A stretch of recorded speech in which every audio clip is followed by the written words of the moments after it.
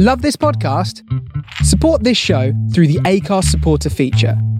It's up to you how much you give, and there's no regular commitment. Just hit the link in the show description to support now. Hi, my name is Daniele Fiandaca. I do two things really. I'm co-founder of Utopia, which is a culture change business. We go in and we help build more purposeful, more inclusive and more entrepreneurial cultures. And I'm also co-author of a new book called Creative Superpowers, Equip Yourself for the Age of Creativity. In this series, we will be asking some of the people that have inspired us what the best piece of advice they have ever been given and how it's impacted their careers.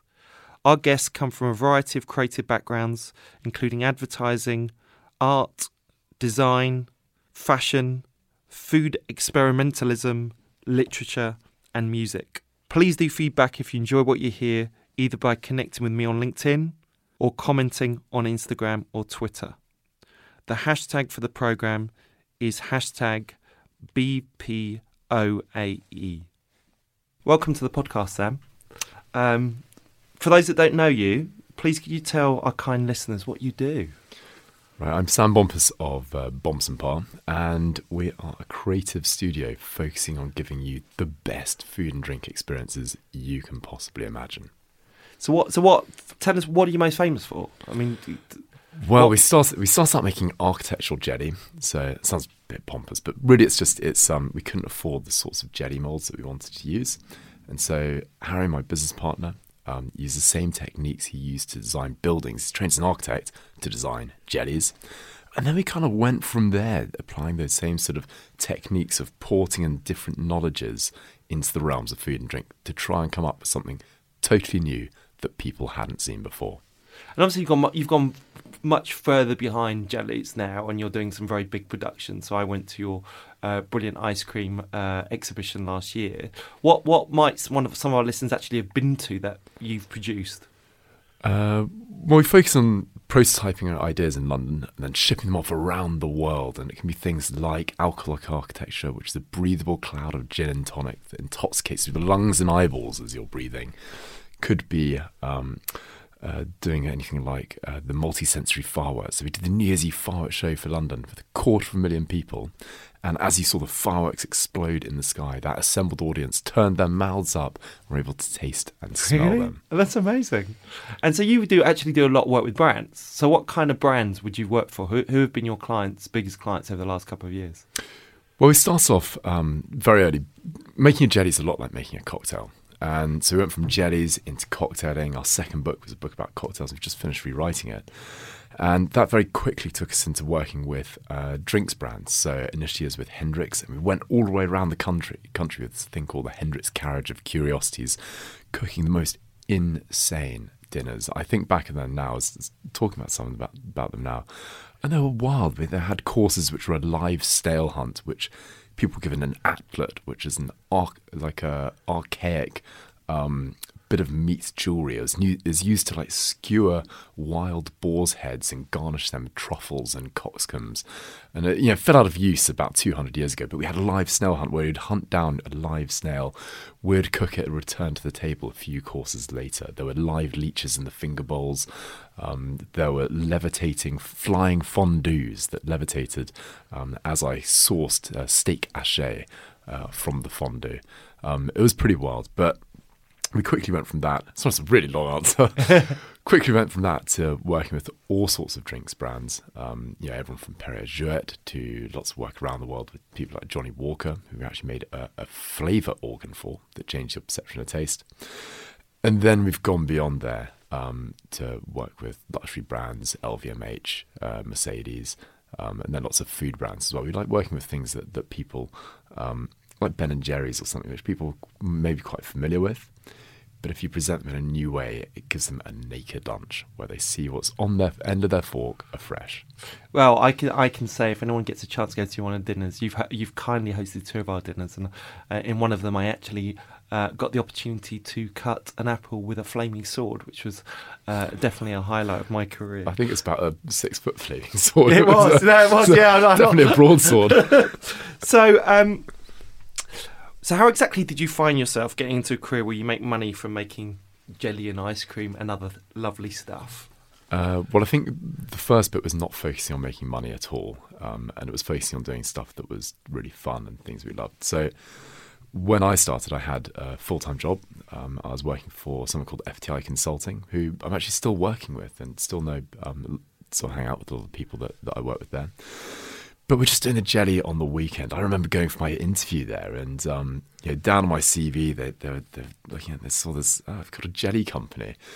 And I think we talked about that for about half the interview. They weren't threatened that it was going to consume any work. I must say I probably always came in earliest and left latest at the company. But that was because they had epic printers there that were well used when we were promoting our architectural jelly banquet. But really, we sort of got into it because it was something fun to do on the weekend. Myself and a very old school friend, Harry Parr, were just keen on making something that people could taste. And jelly held the key. Great. Before we go into the big question, what's the most interesting thing that happened to you in 2018? Golly, I think the most momentous thing was hosting Scoop, which you came on to, our wonderful ice cream world. And this was, as part of our project, to found the British Museum of Food, so a new cultural institution for the UK, all about food and drink. I think it's crazy that you've got all these art installations, you've got the design museum. How much does everyone think about what they're doing, sitting on a chair, what chair they're going to sit on that evening, relative to what they're going to cook, what they're going to make on the weekend, what drinks they're going to have that night. And so, our earnest endeavour has been to try and start the British Museum of Food. And it's something we haven't had any public funding for. And so we've had to just make it all happen ourselves. And that's because we work very, very quickly. So quite often you have to find a way. And with that in mind, we wanted to do a really big show this summer. And we thought, well, ice cream holds the key. Luckily, we had the hottest summer ever.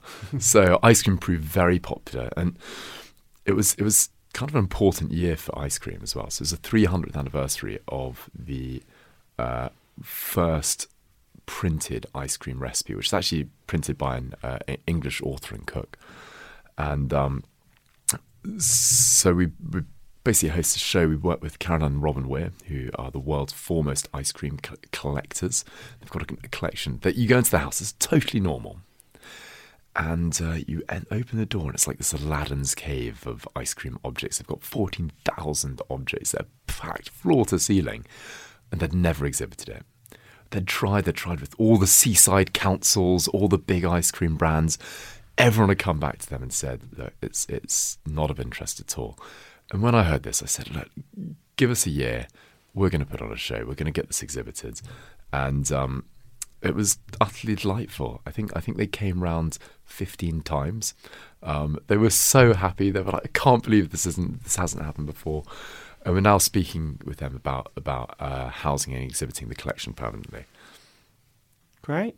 So I'm going to ask you the big question. So what's the best piece of advice you have ever been given and by whom?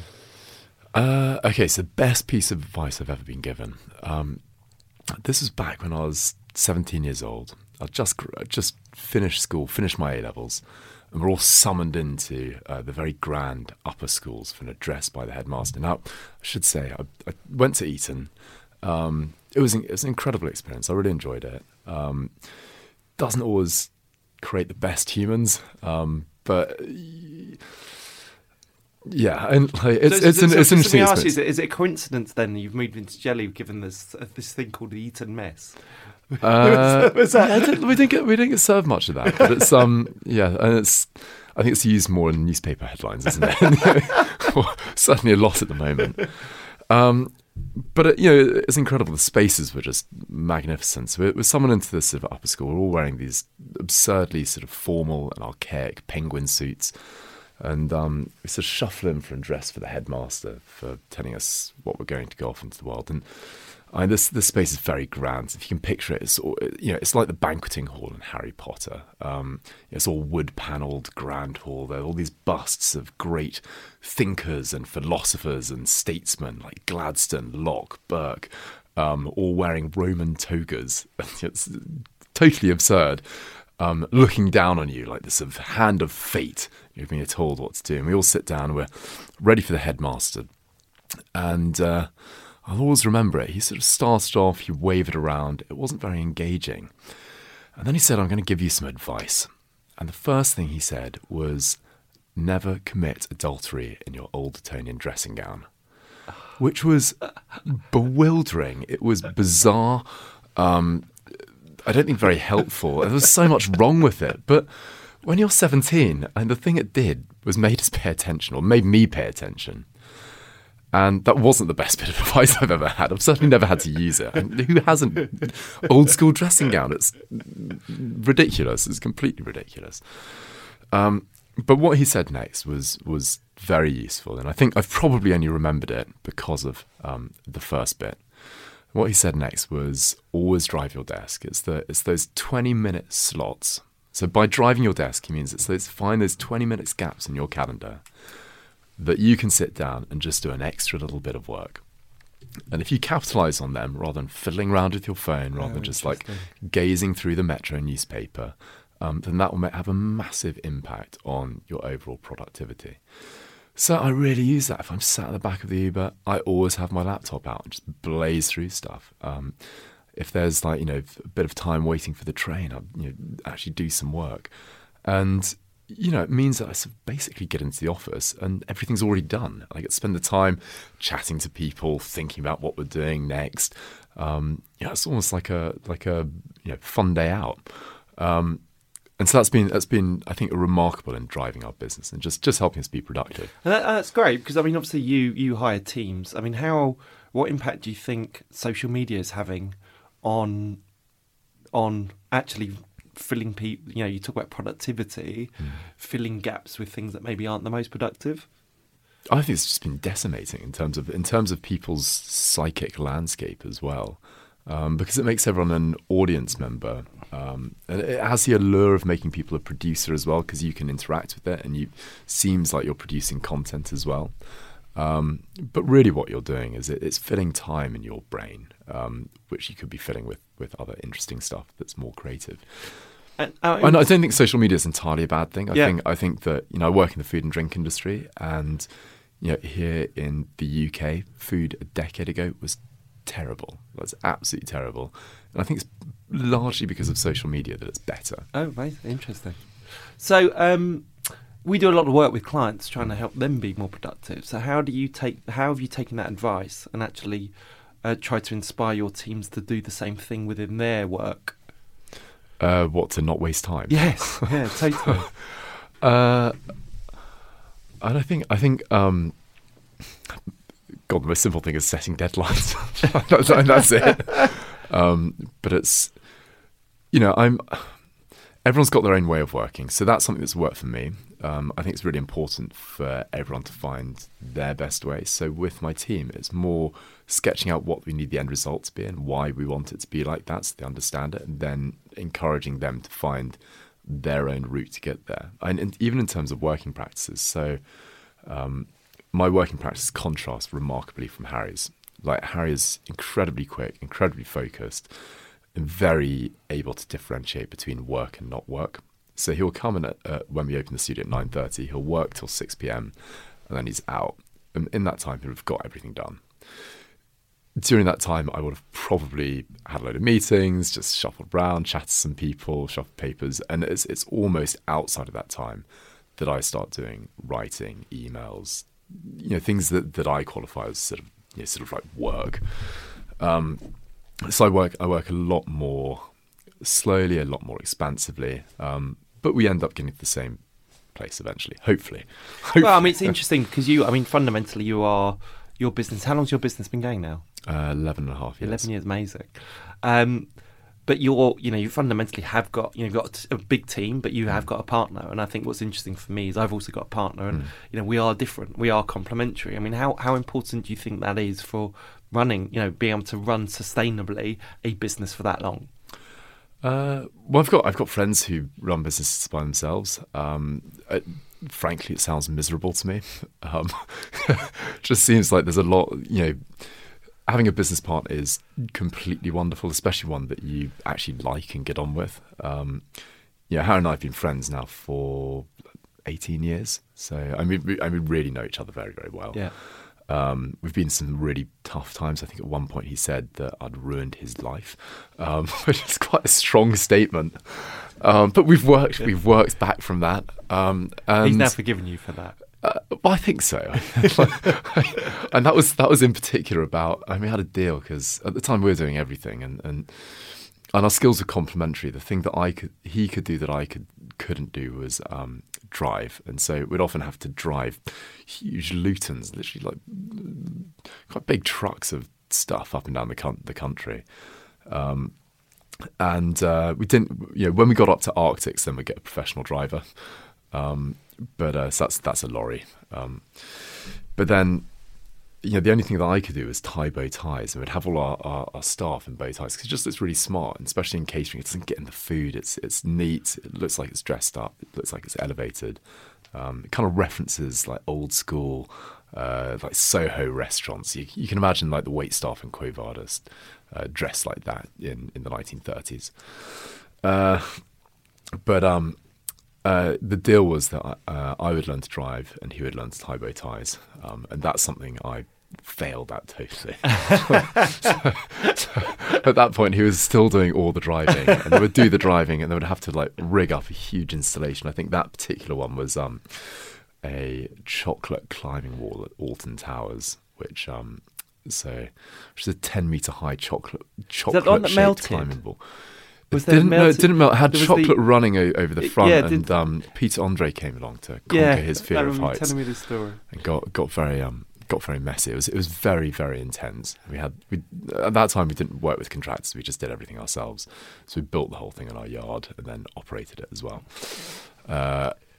And had to get up in 3 days. But yeah. As you know, because you've spoken with us before on this, but we recently launched a book called Creative Superpowers that really looks into the importance of creativity in the technology world. Yeah. There's only two things that really differentiate us from robots, and that's creativity and emotional intelligence. And we talk about 4 creative superpowers, specifically hacker, maker, teacher, and thief. Yeah. Which one of those are you, and do you have another creative superpower? I think for me, when I read it, so hacker's the one that sort of makes adjustments all the time. Yeah, it makes someone that's always looking for problems stuff and actually trying to fix them. So I wouldn't put myself in one category. I think I do everything except for the hacker. So I like to have something like done and then just on to the next thing. Interesting. And but all the other ones I think have some resonance. So like maker, we've got in our studio, we've got kitchens, we've got workshops. I always try and encourage everyone to get up from the desk, go out and like pick up some drills, start building things and like prototype it, because you end up with something that's really rich, probably entirely unexpected. I love embracing that creative chaos. Yeah. And like teacher, we've obviously got a big team. Like one of the things that's important for me is not just the work that they do in the studio, but how the studio can be useful, for their life, and seeing it almost like being part of like a school or something. So you go to school, you don't necessarily want to be there all the time, but hopefully it's a good one, or a university. You come out of it at the end of it with things that set you up for life, and maybe in hindsight you look back at it and you think about all the wonderful things it's done for you, or how it's helped your own progress, even if while you're there it wasn't like the thing you absolutely wanted to be doing it all the time. So really try and do that with our staff, and it's amazing because we've got interns that are now directors at huge ad companies who are now our clients, and so become cap in hand. Doesn't it? I come cap in hand to them. I'm like, hopefully I was decent when you were helping us out as an intern. So we've talked about this before, but as a prolific maker, because you are, you make lots of stuff and you have lots of ideas. I mean, I know you have ideas. You've got drawers of ideas. How do you choose which project to go forward with? I think for us, in terms of, so there's loads and loads of ideas. I think you use many others as a creative filter. So you use like finance is a very good creative filter. So you've got lots of ideas that won't stack up. So in terms of a really good idea, it has to be a great creative idea. But really good ideas make money as well. I think we're talking before, and I was in the Royal Academy and saw some like graffiti on the inside of the toilet door, and it said £3.50 for a cup of tea. Royal Academy just isn't for artists here. And someone beneath it had scribbled, "Are you not very good at coming up with good ideas?" And I think if you can come up with good ideas, there's always a way to monetize them. And there are lots of different ways to monetize them. It can be through public funding. It can be through brands helping fund them. Or actually, if it's a really good idea, the way that we run most of our business now is getting lots and lots of people along, asking them to pay a small amount, £5 or £20, something that people should be able to afford. We like to make things really affordable. And then they get a fabulous experience as well. But when you get enough of those people, when you start getting 20,000 people all paying that, it starts becoming a very, very significant budget that you can work with. Yeah, and so, you run your own extremely successful creative agency. What advice would you give to anyone that's thinking of launching their own agency in the future? I think the most important thing is don't overthink it. So just send stuff out. Some ideas are going to work, some aren't. And I try and throw a lot at the wall because some of it's going to stick. So, at the moment I'm working on putting together a Bible-based bodybuilding competition for Easter. And this is something that definitely won't be commercially successful, but should be a lot of fun, and that's important too. And I really want to host it at a church, and it's quite a hard sell to let a church turn itself over to biblical bodybuilding. So in something like that, I've got a few warm leads. I started at the top, so I started off speaking with St Paul's Cathedral and Southwark Cathedral. They said although they do like the work that we do and they're keen on a collaboration at some point, this probably isn't the one for them. Well, the only thing I'd say is a very good friend of mine, so Martin Farrell, he managed to put the word tits onto the dome of St Paul's Cathedral. So they're fabulous. They're very, like, the people that work there are fascinating. In actual fact, I think I just got there too late because they've already got 40 Easter services. Big time of year for them. That's that and Christmas. They're mega busy times. But so with that, I've got a very long list of churches I'm calling up and trying to speak to, even though I've got some that are tentatively interested. So it's just it's not counting too much on one thing coming through to be a success, but just spreading yourself a bit further. And just a few more questions. So what's your view on advice in general? How important is it to seek advice? And how much impact, and how much should you listen to advice? Different people have different approaches. I like to read a lot, and like reading's a wonderful way of like projecting yourself into other people's headspace. And you can imagine there's a lot of like relativist politics at the moment. You can't possibly understand me because you haven't had my life experience until that time, which I just think is a rather sort of like belittles human imagination. Like, you should, we have wonderful imaginations. You can use them to imagine what it's like to be other people. And a really good way to get a very profound insight into that is to read books. And you find out people's wonderful life stories. And, I'm always interested by sort of like what happens next. So, the reading of books has been a real goad for me and Harry, in particular, setting up, the British Museum of Food, and that's really a response to, you realise that we're in our 30s now, it's all like terrific fun, we're doing lots of really interesting things, and you look at, for example, chefs, and they get to their 60s and they've cooked all these fabulous meals to people, but they're incredibly ephemeral. There's no lasting impact for that, and the memories are very important. They have if you give someone the best meal of their life, that can be a completely remarkable thing to do, and that's like incredible to do. But you often see chefs when they get older scrabbling around to like think about what their legacy is, and so really we thought about, well, what if we do some sort of a legacy project that has an impact in 200 years, but let's do it in such a way it doesn't need to be about our particular legacy. So we don't want anyone to remember our name. It doesn't actually matter. But how do we actually do something that's useful for other people in hundreds of years' time? And for me, that is, I look back at because I'm a total museum nerd, like the foundation of things like Albertopolis, which came off the back of the Great Exhibition. Now, most people don't really know, how Albertopolis was founded. That's the V&A and the Natural History Museum. And they wouldn't know how the British Museum was founded as well. But it kind of doesn't matter. It's a wonderful, wonderful resource and treasure to have here in London that's gone on to inspire many other people to do remarkable things. Great. What's the one question you would have liked me to ask you today? What's your next project and how can people buy tickets? So what's the answer to that? So it is Lost Lagoon. It's a subterranean Buccaneers boating lake, and that we're working on with Captain Morgan. And so you're able to don pirate regalia and boat through a number of ultra-tropical islands underground, under London, and make your very own rum punch. And we're selling tickets from £20, so it's pretty affordable. Great. It should be a roistering, swashbuckling lot of fun. And I'm sure I'll be there myself. Thank you, Sam. I hope our listeners found it as inspiring as I did. I just wish you'd bought me some jelly. Next time. Wobble fest. Brilliant. Thank you. Thank you. This podcast is sponsored by Creative Superpowers, the book that gives you the skills to thrive in the age of creativity. Now available on Amazon and all good bookshops.